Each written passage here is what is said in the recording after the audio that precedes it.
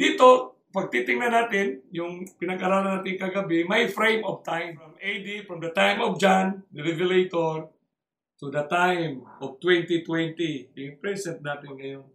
So, hindi tayo napahiwalay. Continuous yung narrative. That's the evidence of truth, no? Yung continuity of the narrative na hindi binasi na pinaplastar, no? Na para mahaong. Hindi. Kasi continuity of truth yan eh. Kasi sinabi ng Panginoon, sinabi ni Kristo na ganito ang panahon. Ganito rin ang mga kaganapan o mga kilusan na mangyari sa panahon ngayon. Tayo mawala kasi naka-frame ang time. Naka-frame ang time, kapatid. Tapos may naka-frame din ang events. No?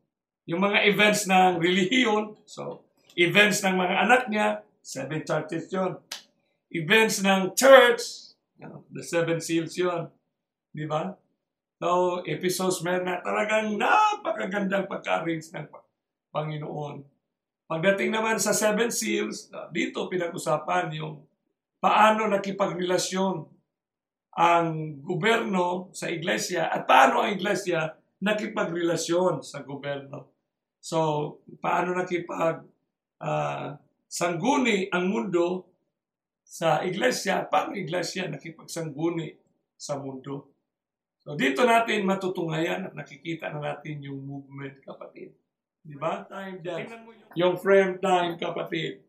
Kikita mo agad yung clearness ba? Yung napakalinaw na arrangement ng langit. Di ba? Yung una, yung white horse, red horse, black horse, pale horse. Yun, napaloob yan sa 100, 313. So, yung kasing halintulan lang din siya, no? Same time sa Ephesus, Smyrna, Pergamos, Thyatira, tapos Sardes. Sa Sardes, ito na yung 1517. No? Siyempre, tumakbo ang panahon. Yung Protestantism, the Reformation. Protestantism from Luther, 1521. Tapos, then, ang time niyan hanggang sa Lisbon earthquake of 1755. Nasa Bible para yung Lisbon earthquake. Of course, binasa natin kagabi yan. Sa opening of the 6th seal. Di ba? Opening of the 6th seal. Tapos doon, pagkatapos na sa Philadelphia, no, pumasok na dito yung convulsion of nature na the omens, no? Sinag-start sa 1755. So, pasok na sa 1844. Bakit 1844? Kasi dito na itinatag ng langit ng Panginoon yung iglesia o mga tao niya para mag-warning na. Siyempre, parating na. Para mag-warning na. Yung warning, kasi dito rin na panahon, dito rin kikilos yung best move na gagawin ni Satanas na yung kanyang pagka-transform as an angel of light, maximizing it. Maximize talaga niya, kapatid. So makikita nyo din convulsion of nature.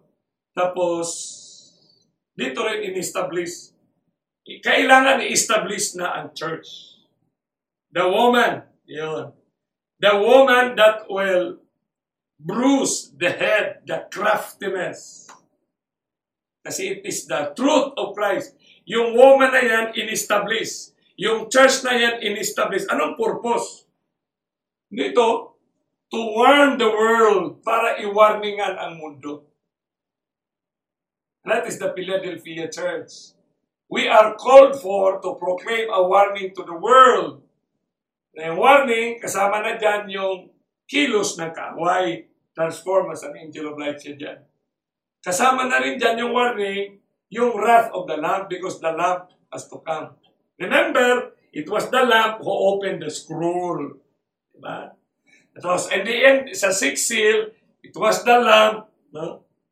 7th seal, it was the Lamb, sa 6th seal, na the omens of the, because the coming of the Lamb. For the Lamb is come. Yun. Pag sinabing is come, ibig sabihin, present tense yan na yung movement na ng coming Lamb. Yan na dapat malinaw talaga. Dapat malinaw yan. So, church established to warn the world. Pero pagdating na sa 1863 to our present time, nag-evolve, no? Nag-progress yung movement. Now, sa ating ngayon, 2020, it is now the warning of the remnant to the church. Kaya bakit i-warningan ang church? Kasi Laodicea. Dapat tayo ma-open sa ganitong reality. Ha? Minsan na tayo lang 3 angels. Naintindihan natin sa susunod. Yung 3 angels. One of the most misconstrued subject by the Adventists, the 3 angels' messages. Grabe. Kaya nga, it's just mood and academic na warning to the church. The one that remains in Christ has to warn the church. Bakit? Kasi Laodicea eh. Di ba? Laodicea. So huwag kayong masaktan. Kahit sino sa atin, ako, tayo, kailangan natin ng warning. Kailangan pastor, hindi pastor, ma-elder, ma-presidente ng mission, ma-conference, general conference, kailangan ng warning kasi lahat ng tao, kailangan warning kasi nandito tayo sa itong panahon na yun. Ito, the warning to the church. So napakagandang pagka-arrange ng pa. Yun ang pinag-usapan natin, yung tinatawag natin the 7 seals. Paano in-arrange? No? Dito rin sa green na makikita nyo ha, sa press, 1863 to the present, tapos Laodicea na, sa 7 churches, pang-pito yung topic natin, tapos yung convulsion of nature, yung sinasabi sa pag-open ng 6th seal, di ba? Earthquakes and the omens, ang tawag niyan, convulsion of nature. Sa atin ngayon, humantong na tayo sa tinatawag na ecological imbalance. Ecological disaster, ang tawag niya ng mundo, global climate crisis na naging science ng iba't ibang kalamidad. Now, here comes the religious world. Dito tayo ngayon. We have to give the warning to the church. To the church.